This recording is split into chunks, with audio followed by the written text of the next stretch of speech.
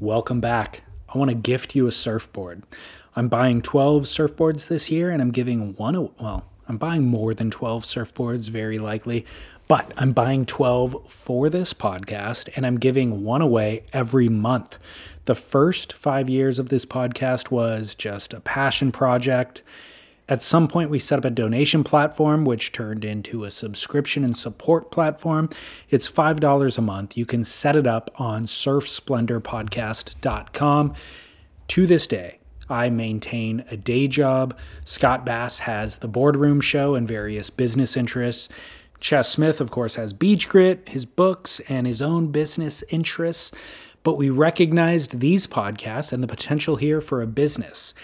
So after doing it for free for a number of years, we set up listener support with independent radio as the business model. We saw how the Surf Magazine model had turned into kind of glorified press releases for the brands. We grew up with it. We loved it. We actually appreciated that for all that it was. But we also saw value in catering content to listeners, to surf fans, to surfers, simply because that is who we are. And you, our listeners, are who we had been communicating with for the previous 5 years and had been guiding and directing the style of the content that we were creating. So it was within that spirit that we set up the subscription platform. You can support us for $5 a month on surfsplendorpodcast.com. In return, you can access an advertising-free version of all of our podcasts if you want it, and then you'll automatically be entered to win these surfboard giveaways. We also considered a freemium model where some of the content was behind a paywall, but really kind of just felt like that undercut the initial conceit of this entire idea, which was simply to highlight board builders and surf world luminaries and share it with as many people who might be interested as possible. So the more listeners, the merrier. Nothing's behind a paywall. Please, by all means, share this content with friends, anyone who might find it interesting. Today's episode is with board builder Ryan Lynch. We're going to be giving away one of his boards on February 1st to one of our supporters. So if you sign up to support our work anytime before the final minute of January, you will be included to win a board from Ryan Lynch and Timber Surf Co. And like I said, we'll have a new giveaway every month in the year of 2024. So if you don't win this one, don't fret. And of course, this is David Scales here for Surf Splendor. There will be no advertising, no commercials on today's show. And then we're actually going to drop another episode on Wednesday this week too. So consider this a bonus episode, and I thank you for your support. Here is Ryan Lynch of Timber Surf Co. Enjoy. Yeah, cool. I'm Ryan. I'm the owner of Timber Surf Company. We're in Santa Cruz, California, and right now I'm at my shop. It is equal parts wood shop and surfboard manufacturing space. Kind of hold court in both spaces here. The weather is freaking beautiful, and it's the beginning of January. And although we've seen a little bit of rain, it's still we're in days where you have to question what winter actually is because it's like board shorts and t-shirts on the beach. And the waves are pumping right now. We've had a couple of days of 6 to 8, and that's not going anywhere for the next week. So town is buzzing. Everybody is stoked. But is everybody surfed out? Because it was even bigger than that a week ago. It was massive but messy. It didn't get Okay. here for that at all. There was like a really small window, but when it was kind of maxed out in town, and so everything was like 20 foot plus. Yeah. The town doesn't really hold that very well. The West Side Steamers Lane, that kind of has a wave that's always surfable, but everywhere else just got maxed out and messy, closeouts and windy, and just it was more kind of survival mode. I'd Yeah. say probably a few dozen people were out in the water that day at most. Yeah. But the shoulder of that, right, as that swell faded out and then kind of like it really pushed around some good sandbars, also did some damage to the piers and some parts of town. Got a little hurt, but some sandbars set up nicely. And so the last week since then has been really good. Are you able to surf at all with a 2 week old in the house? I have been, yes. I've been very lucky. The first kid that I had, it took me probably 3 to 4 months to get out in the water. Wow. And And this go around, granted, it's been about 2 weeks and I've surfed a handful of times already. But we've had a lot of family over, being the holiday season, like there was a lot of help that we had at the house. Yeah. But yeah, my wife is a champ and she loves me to be doing the things that fulfill me. Yeah. For right now, it's nap and rest, and for me, it's surf and grind. Good. Well, I'm glad you can manage it because it's easy to lose sight of how meditative and restorative surfing can be, and just focus on the family and stuff like that. But then you realize that it's actually important to take a break from that stuff.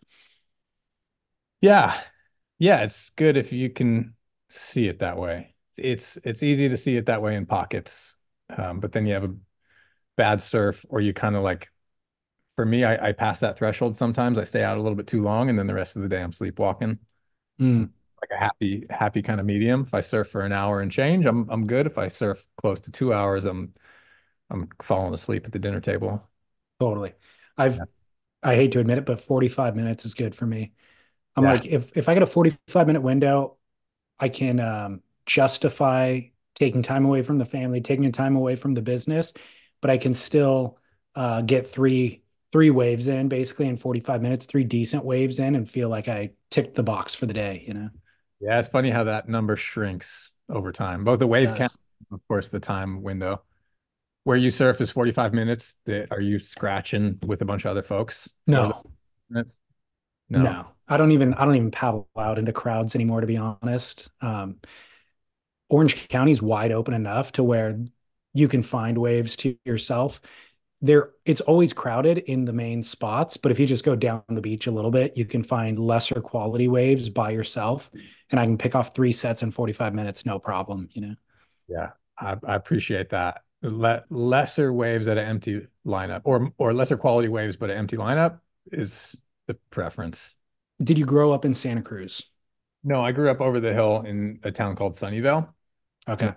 yeah, my folks were like, well, my dad anyways was a tech, early days of tech, kind of worked on like the early versions of the laptop with HP. Wow. That was the, Silicon Valley kind of upbringing over there. And Yeah.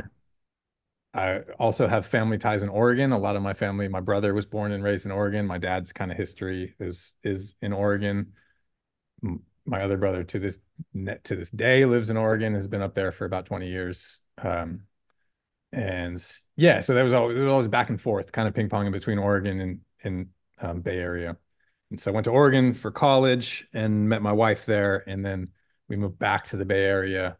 We're living in Oakland for a while, and we're always making that drive from Oakland to Santa Cruz every weekend. And that's a ridiculous drive to be making every weekend. And so, yeah, eventually we bit the bullet rent wise and moved down here. Mm, And although it's very difficult to pay for this this place that we live, it's so easy to enjoy. mm.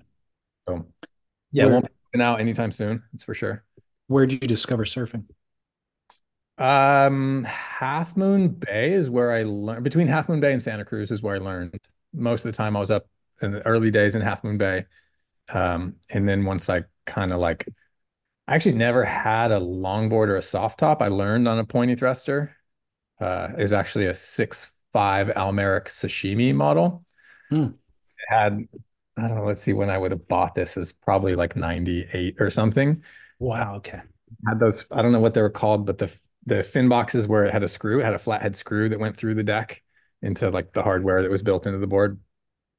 Um, yeah, had that board for a long time and probably just made a fool of myself over and over again. But to this day, other than like floating around with my kid, have never been on a soft top, never actually surfed a soft top. And I love that. So you don't need to learn on a soft top. Um, I don't disagree with you, but we'll get into the corky later, I guess, Yeah. Yeah, sure. Yeah. as a foil to the soft top, basically. Yeah. Um, Tell me about your academic. What'd you study in college, and then what was your career path before you've ended up at Timber Surf Co? Yeah, I studied design in school. That was the the move. I thought it was going to be graphic design because I just navigated towards art. It seemed like an applicable field for art and creativity. But while I was at the University of Oregon, they just announced the creation of a program called product design. It was kind of industrial design meets digital design, if you will. So it was a brand new program, and literally bumped into the lady who would become my wife, and she told me she was doing product design, and I thought that sounded like a good program too. Not just for the purpose of it, but like I kind of wanted to follow her, Mm. and that worked out well. Now married with two kids. But yeah, studied product design at University of Oregon, and then bopped around in a couple of prototype fabrication based jobs, shop technicians in wood shops. Worked at the Academy of Art University in their design school for automotive design. I also worked at Tesla for about 7 or 8 years, and that was I was a design engineer working under the design studio. So I worked two steps away from the chief designer, which was a rad place to be at a rad company at that time. Tesla's pretty crazy now, but early days, I was there from what 2012 to 2018, 2019. Okay. So it When did was they when did still they launch their first car? Was it 2010? Model S would have been late 2010, I think. Okay. So I was there at like the 13,000th Model S. Kind of, for some reason, that's stuck with memory.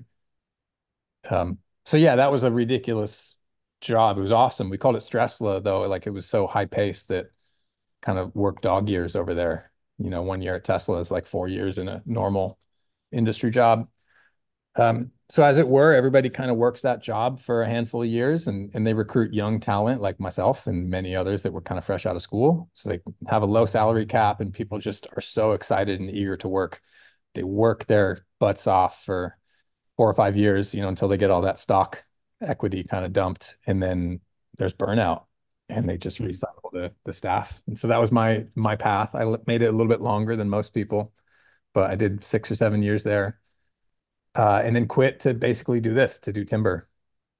And I was just jumped right in. I knew nothing about shaping when I started. Managed to make some really good boards in the beginning, and also managed to make some really bad boards. Kind of kept them all in-house, doing a lot of development and making just fancy wood boards, a lot of like design pieces and just high craftsmanship pieces where I got to flex the building aspect of it a little bit more than the shaping. And then over the years, it's just the business of timber has evolved. It's moved away from like boards for art as opposed, or it moved away from art boards and wall hangers to now like fully functional pieces of art that can be hung on the wall, but still ought to be served. Um, Tell me more about when you left Tesla, why, of all the things that you can get into, why board building? Yeah, I had my heart set on two things. It was either going to be building trailers, like wooden tow behind teardrop style trailers, or wooden surfboards. And the reason for that is because my wife and I got married in 2017, and in our house for the 6 months leading up to that, we built our own teardrop trailer from the ground up. And then our honeymoon was a 6 month trip in that teardrop trailer from California to Panama. And so we spent 6 months living out of the back of the teardrop, driving Pan American Highway and like zigzagging through mainland Mexico. And that we just fell in love with that. And that's, we love the idea of building a trailer company based on the thing that we kickstarted our marriage with. That was a really appetizing idea. The terrifying part of that was like overhead and just duration and time to ramp and scale that business up would have been really tough. Yeah. Um, Surfboards was the other option, and I just went knee deep into surfboards. Is there anybody else building similar trailers as a business? Yeah, there's one company called Oregon Trailer, and that's actually a buddy who owns that business. That's another sort of reason why I nudged away from that. It's because he helped me a lot to build my first trailer. He would like kind of send me parts lists and bombs and like tips on execution, how to build the right style of hinge for your trunk latch so it doesn't leak when it rains, and the right hardware to use for this type of door. So it's just whatever, all the things he's learned along the way. He definitely helped me out a lot. And so I didn't want to step on his toes too much. But Oregon Trailer is awesome. And those trailers are like super off-road hefty things that are 30, 40 grand per piece, but they're Wow. works of art. And the idea of you doing that for your honeymoon, um, whose idea was it? Did you have to talk your wife into it? Ha, good question. I've never been asked that. I don't really know whose idea it was. I mean, I truly don't know. I would love to revisit that conversation with her. But no, I mean, I think that kind of tells, answers it a little bit. I definitely didn't have to talk her into it. I think neither of us knew what it was going to be like.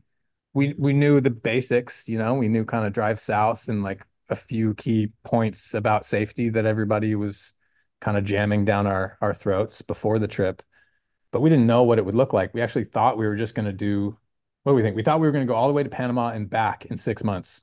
And then as we left home, we ended up spending an entire month traveling through the Southwest, through like New Mexico, all up until Texas. And then we ended up spending 3 months in Mexico, whereas the plan was right 1 month top to bottom in Mexico. We just fell in love with so many places in Mexico, and everywhere we went, we got told by a different person, local or traveler, like, "Oh no, you 100 miles that way, like you got to see it. You have to go see this, and here's a great place to stay." And we ended up just driving circles around mainland, taking way longer than we thought. And then when, we found the beach and we got stuck for swells every now and then, and it took 2 weeks at one spot where we had originally planned 2 days. So it was super fluid.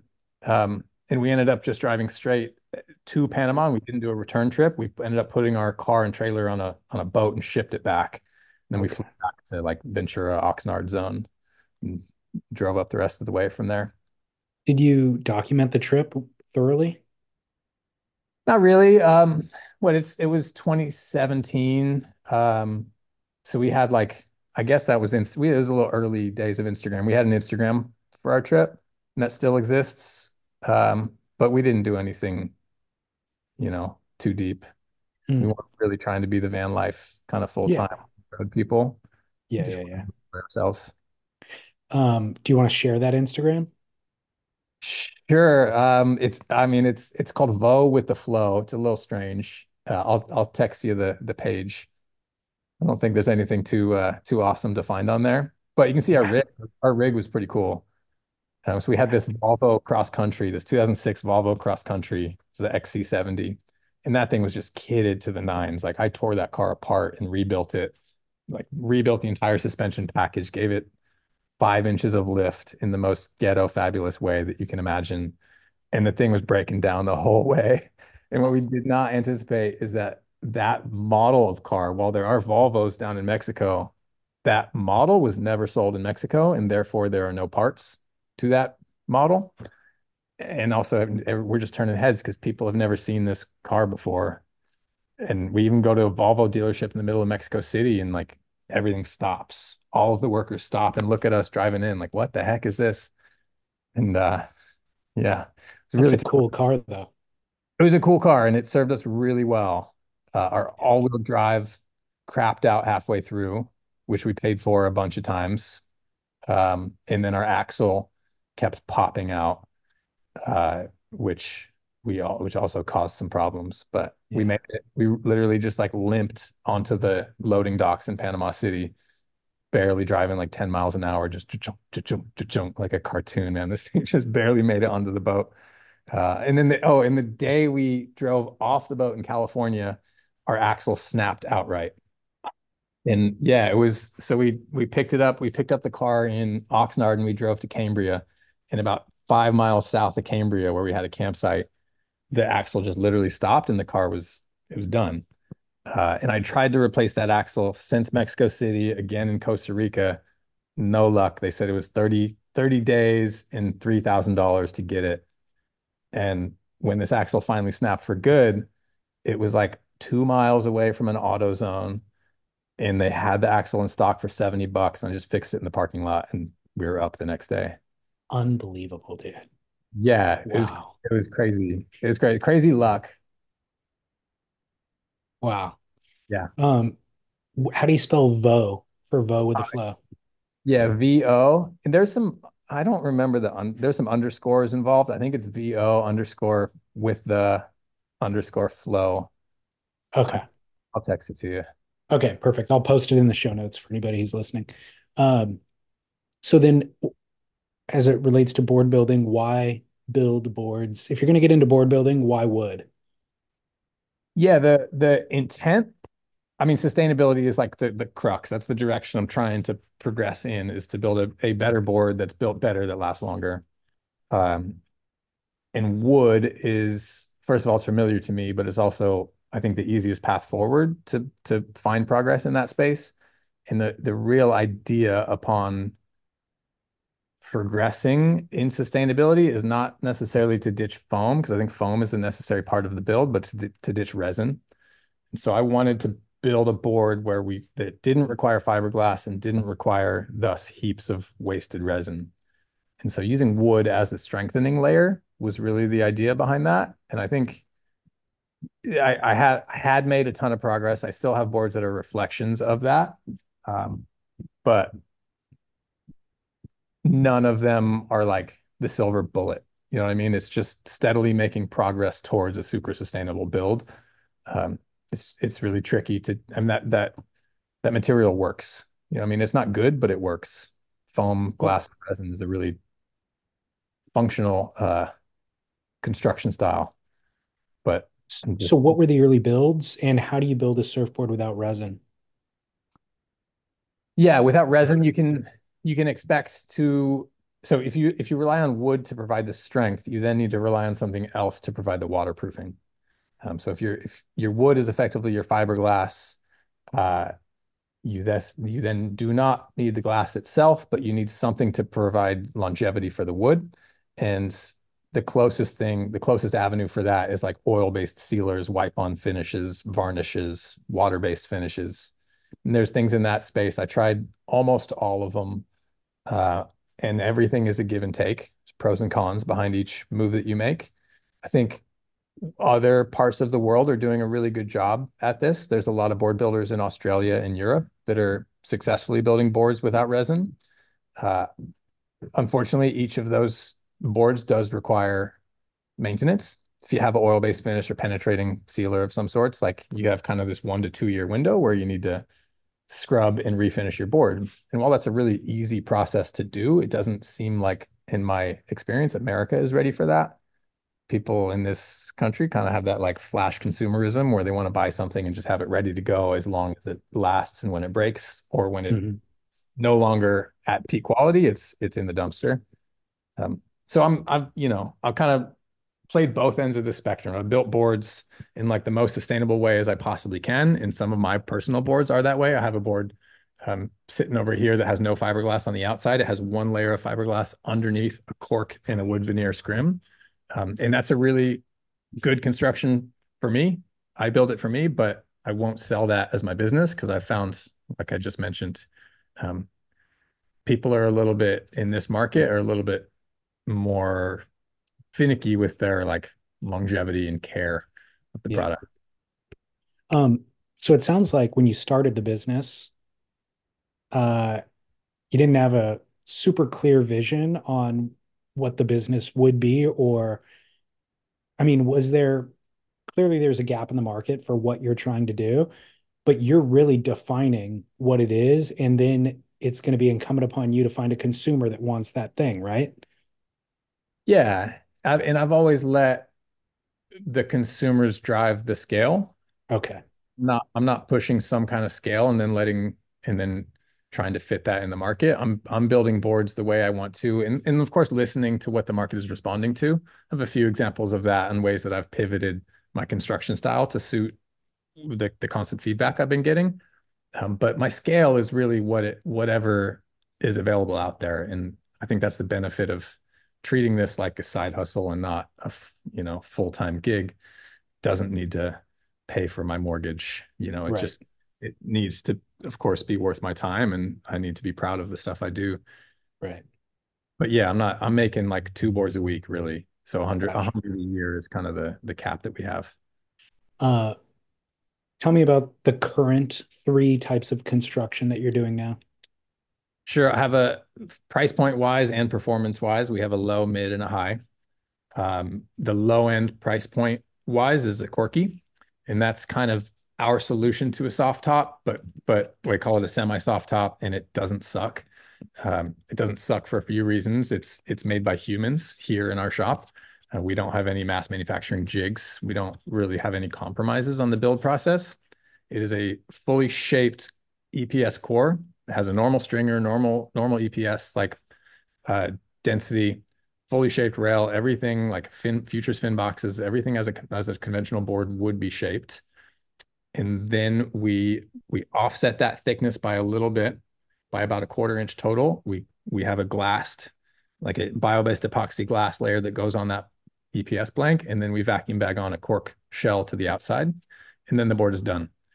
There is So no, when you say the glass layer is fiberglass, yeah, the got it. construction is EPS foam, fiberglass, cork, Got it.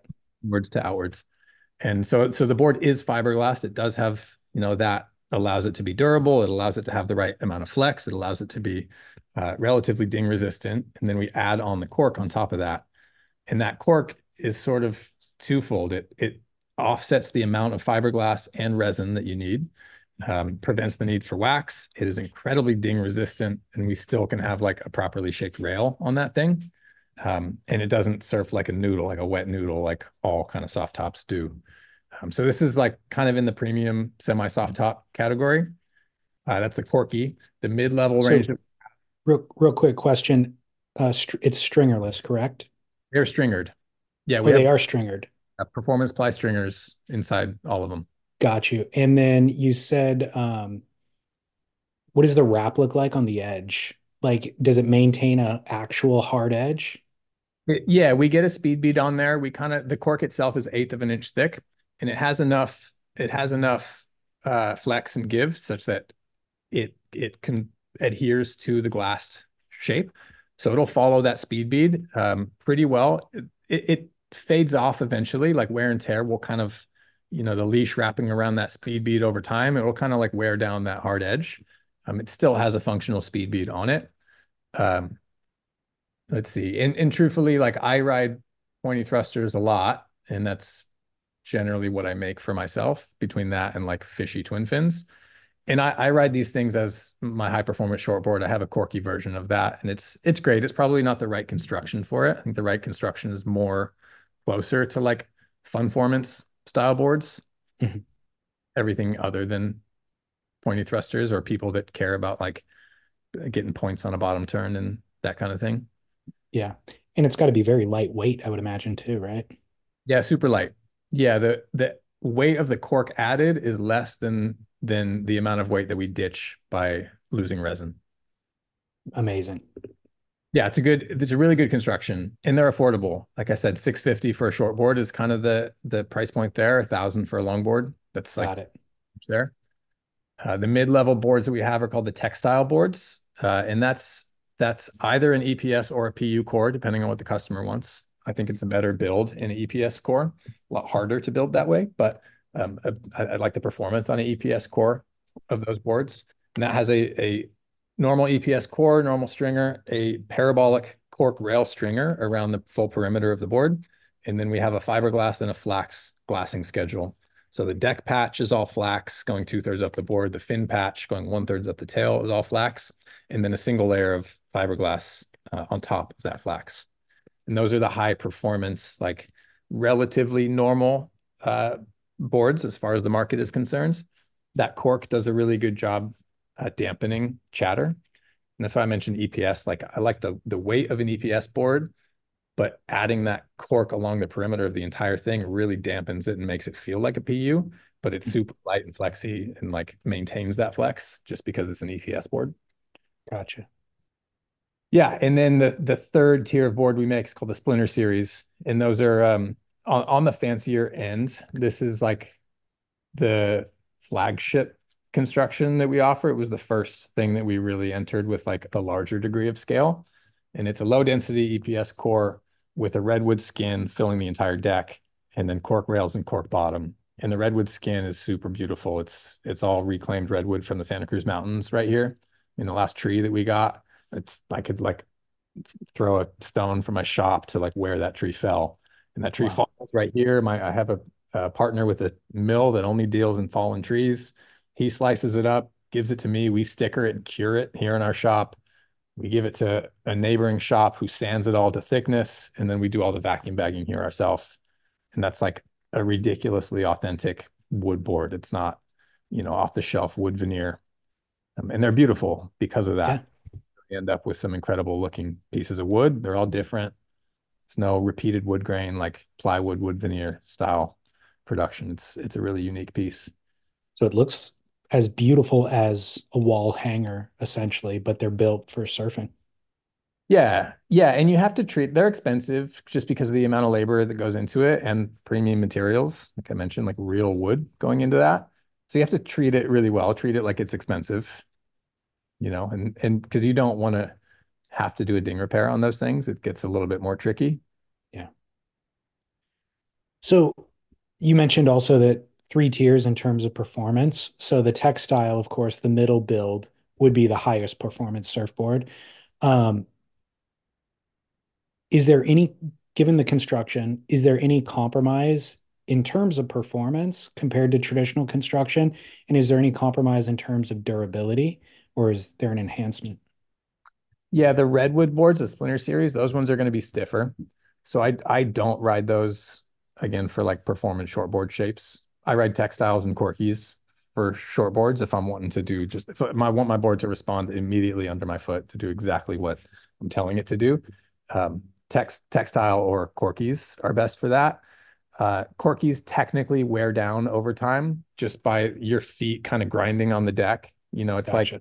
rubbing the eraser on a pencil. Like the way that it works, it causes abrasion and it wears down a little bit. That doesn't really impact performance at all, but it's a visual impact. And then you can always just add more cork. Otherwise, textile boards, high performance, treat them normally. They respond normally, normal glass boards. And then, yeah, the redwood ones, I think I mentioned, they're a little stiff. They're slightly heavier, almost just like a conventional PU glass job. They don't end up that heavy, but they're a little bit heavier.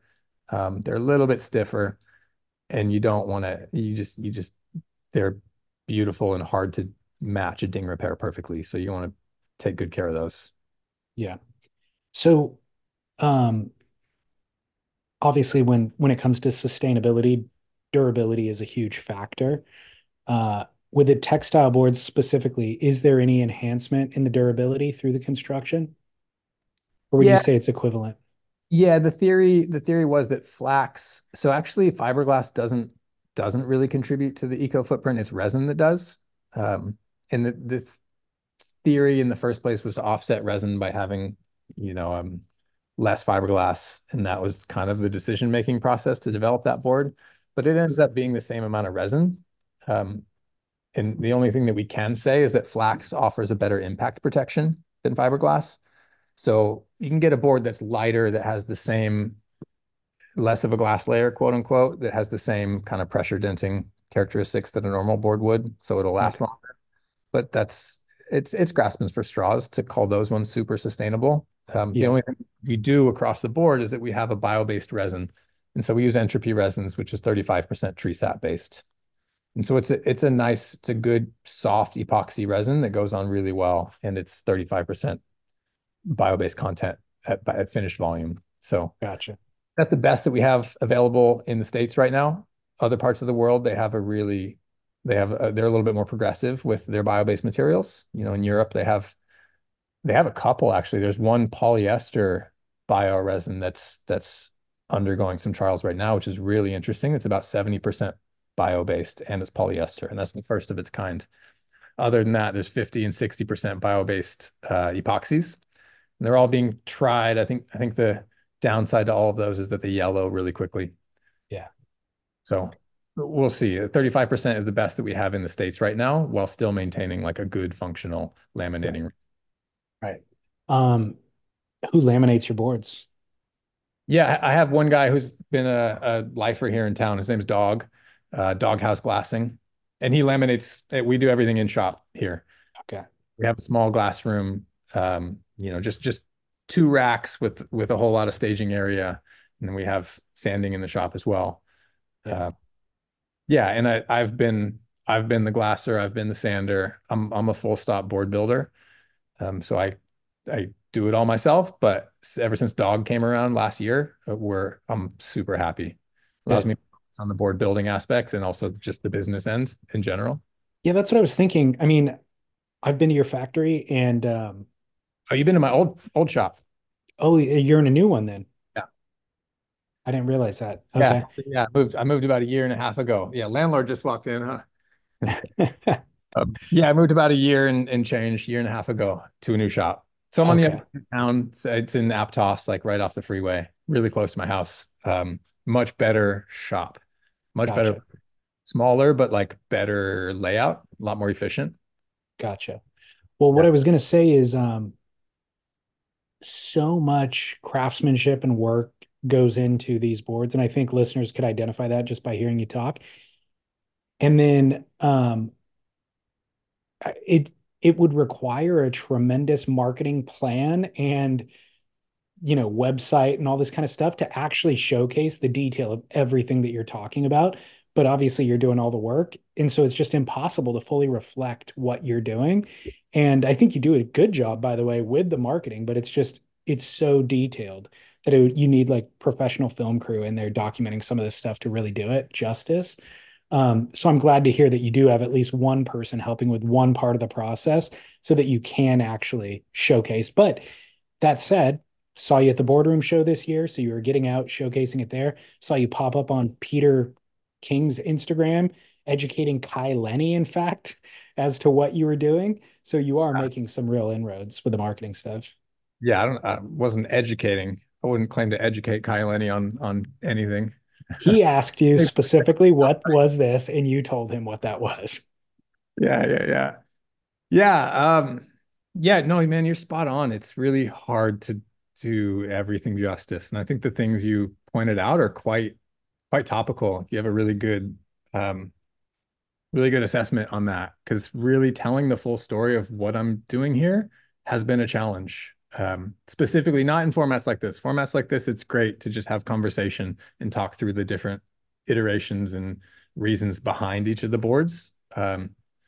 But putting all of that information in like a placeholder on a website or in this forever evolving Instagram model is really challenging, especially because it's just so time consuming. And so I have a little bit of help, but I don't think we do as good of a job as we should because even in town here, so many people don't know that there's this company right here that exists that's doing really rad stuff with wood. Um, Even though like our entire business model can just saturate Santa Cruz and not have to move out of place. It's a tough game. How do there's Well, not a perfect arrow to like solve that the visibility.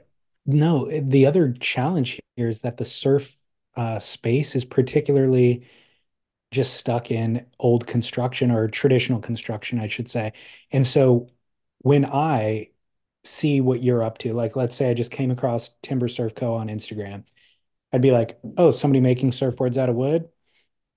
Yeah. Okay. Like it's probably not going to work as good as what I'm used to. And I get it. It's cool. And there's a little segment of the market that might want a wood surfboard, but probably not going to work as good. So I'll just kind of not necessarily ignore it, but just I'm aware of it, but maybe I won't ride it myself until the other day I see Austin Smith Ford pop up on your Instagram, just freaking lighting up a wave.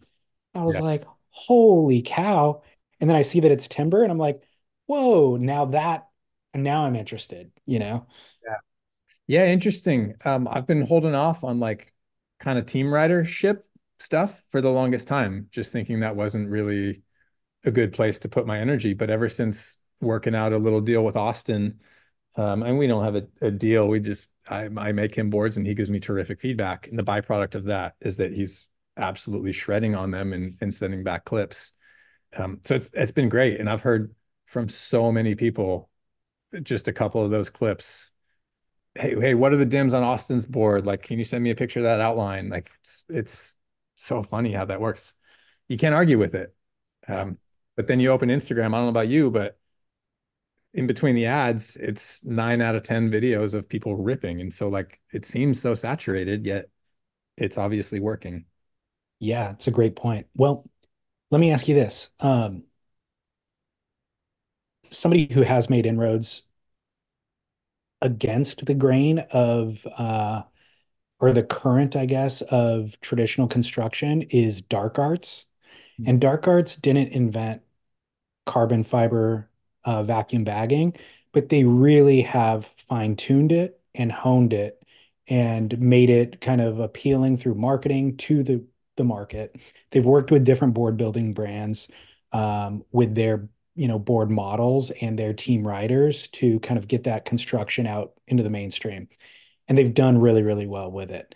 But through doing that, some of those major manufacturers have realized we could just do this in house. It's vacuum bagging, carbon fiber. And thanks, by the way, for doing all the honing and the R&Ding, but we can do this in our house. And they've done that, And so it's kind of unfortunate for dark arts to be faced with that. But I'm curious from your vantage point, do you see what you're doing as having that mainstream applicability eventually through enough marketing? And could you then see a major manufacturer doing something similar to what you're doing? Yeah, I don't think the Splinter Series boards are, I mean, that the mass manufactured version of those was Firewire, right? It was Firewire when they were doing the Polonia skins. And now they stopped doing that for endless amount of reasons. But Aloha is doing that now, and I don't know where they're out of, but it's certainly overseas, Thailand or Asia somewhere. Um, and that doesn't excite me. What excites me is this beautiful wood grain, and I think that's the kind of niche of the market that I have. Nobody's going to be able to do this with the wood sourcing that I have at the price points that I have, and it's taken 5 years to get the construction right to make a perfectly shaped board.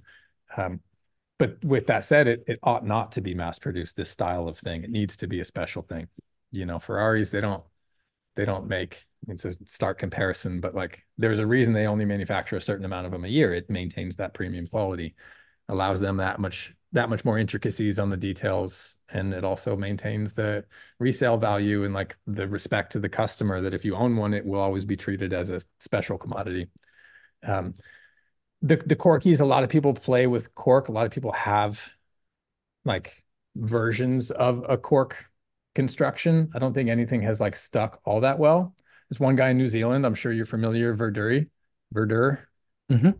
although nobody knows how to say it except Jack, the owner, but he's doing some incredible things, and he's like actually taken quite a bit of scale behind his business. I think a conversation with him would do anybody's head in. He's such a mad scientist. So like there's room. I'm not interested in mass manufacturing anything. I think the Corkies are the only thing that has like a good place in the market if they can be made at scale and maintain that sustainability footprint. But as soon as you go into manufacturing, you don't know what you don't know. And if your product quality drops too much, then you lose sight of why you're doing it in the first place. And that's all of a sudden counter to the ethos of the brand. And you lose your brand identity as like craftsmanship, quality, long-lasting, durable products. Yeah. I'm open to that. I think I mentioned to the boardroom show, like I'm looking to speak with a factory on Corkies, but I don't expect there's going to be a solution there that I'm happy with. Yeah. That makes sense. We'll see. Yeah. Um, just kind of a side note question, but how do you or how often do you ride other shapers surfboards at this point? I only have one in my quiver, and it's a stretch, and I freaking love it. It's amazing. Definitely, I go in and out. I mean, I have so much work to do in just continually validating my boards. I'm always tinkering on stuff, whether it's just different glass schedules to test pressure denting or flex, or working out a new shape. So I'm constantly pressured to surf my own craft. If I had more time, it would be such a huge priority to surf other shapers boards. And I want what I want to do more often. I think the best way to do that is to work out trades. So if I were to trade with another shaper, right, and if there's equal value behind that, I would love to do that. Yeah. I want to support other shapers at like similar levels than me, which are like kind of small core business. Uh, Yeah. but like I said, there's only so much time you can spend in the water, and surfing is also work for me. Yeah, exactly. Well, we're giving away one of these boards, which I am super excited about because it's the exact everything that you've talked about is the exact type of people I want to work with, the exact type of partnerships I want to have, the exact thing that I want to spend my time thinking about, working on, working with, and you're the type of person as well. So I'm grateful to be able to do this with you. Yeah, man, so stoked. We talked about it a long time ago, so I'm glad this is coming to fruition. Yeah, me too. So what I think we're going to do, you and I kind of discussed it in advance, but just for to bring the listeners up to speed, uh, we're either going to do a corky or a textile. We're not going to try to do the splinter construction. We got to cap the cost of this at some point. So we're going to let the listener who ends up winning this at the end of the month, or I guess February 1st, it'll be that we pick the name. They can pick whether they want the corky construction or the textile construction. If you happen to have a board in dimensions that suit that winner in stock, perfect. They can have that stock board. We'll get it to them really quickly. If they need something very different than what you have in stock, then I guess we can build one to suit their dimensions, right? Yeah, yeah, totally. Okay, I'm a custom shop. Nine out of 10 is custom builds. cool. But I have a wall full of inventory boards and the three different constructions, any amount of shapes. It's a crapshoot to see whether or not we have something in stock that somebody wants, but um, either way. Yeah, we'll cross that bridge when we pick the winner and communicate with them as to what their needs and preferences are. But consider it a corky or a textile under a certain length, probably around the 7 foot length, just to keep the cost reasonable. And then the listener will also be responsible for shipping cost if they're a shipping distance, which they probably will be. But I'm excited. I mean, I'm kind of jealous of them, to be perfectly honest. I find myself in this situation interviewing multiple board builders every month where it's like, I need one of those. And I have too many surfboards already, and I have not enough time to even surf anymore at this point in my life. So it's like I find myself, a couple of years ago, I think, put the brakes on ordering boards constantly Yeah, and find myself just being jealous because yeah, both the or actually all three of those constructions appeal to me. yeah. That's the tricky part about being a surfer, right? Is Totally. to not buy all the new surfboards that you see. Tell that to Yeah. Scott. Yeah. No thanks. I don't think Scott's listening to me about much. Even when I'm talking directly to him on the podcast, I'm not sure he's listening to me all the time. That's funny. Yeah. Yeah. I don't know him well, only, met him at the boardroom show and had a few chats outside of that, but it seems like he's the guy who's gonna like give himself a challenge not to buy a new surfboard this year. Like that's the January resolution or something. And then you'll talk to him in February and he's got three on the way. Uh, no joke. I Yeah. mean, literally no joke. That's a tough Um, work to be into, man. You're you're getting sales pitches all day long, right? exactly. Yeah. And he's such a surf dog that it's like he can always justify it. Yeah. How was your experience at the boardroom show, by the way? That was great. Yeah, that was Awesome. incredible. My first time going there as a patron or a vendor.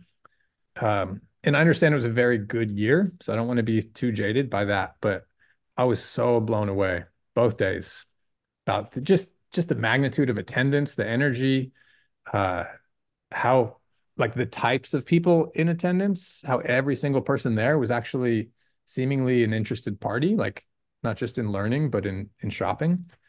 Um, had a lot of really good chats with other vendors kind of within a radius of my booth. It was that was the only downside is that I had one buddy with me working each day and I still couldn't leave our booth to go shop. So I wanted to talk to Justin um, at Dark Arts and he was 100 feet away and I just couldn't make it over there the whole time. Yeah, it's crazy, right? Like how quickly that weekend gets Yeah. away from you because you're that busy all day, every day. Yeah. Yeah. Look forward to doing it again next year if my family is, comfortable with Good, it and whatnot. good. But yeah, an incredible show. And if not a vendor, I will definitely go again as a customer. Well, um, for listeners who maybe aren't in the market for a surfboard, you do make other products as well, right? Yeah, we make accessory stuff, mostly out of our redwood. So when we make a redwood board, right, our redwood source is a 10-foot long by 2-foot wide slab. Each skin is about a fat 1/8 inch, just under 3/16 inch thick, before we sand it down to size anyways. And so we make a 6-foot board out of a 10-foot slab. We got that 4-foot piece left over, not enough for another surfboard, but we managed to repurpose that into as much things as possible. So we have fins, and this is like a hand plane here that we have. So I'm just showing that to you. So this is all made from the scrap wood coming off of the surfboard building process. So we have skateboards, hand planes, fins, and we just came out with a balance board, like an Indo board kind of thing, which Hmm. actually has been selling really well. Really good for families and kids. And that's yeah, that those kind of products are just helping a few things, helping us keep the dumpsters empty, just preventing us throwing away that much more wood, and also just offering another product for people to kind of come in the doors and see what we're doing, another point of entry into the business. Yeah. You gifted me a set of twin fins made out of the redwood. Yeah, uprights or keels. They were keels. Yeah. Yeah, Really beautiful fins and fantastic functional fins, but beautiful. yeah, that's right. At the boardroom show, right? No, it was when I first met you, actually, when I was at your factory. Okay, awesome. So it was a long time ago. But thanks for that, by the way. For sure. Yeah, yeah, yeah. Well, next time you're coming up, if you're ever coming up to Santa Cruz, um, give me a little notice. I don't know if you might happen to have some time, but I'll pull a board aside for you and we can go for a surf. Okay, perfect. I'll make it a point to do that. I find myself in Santa Cruz once a year for some reason or another, so I'll definitely do that. Cool.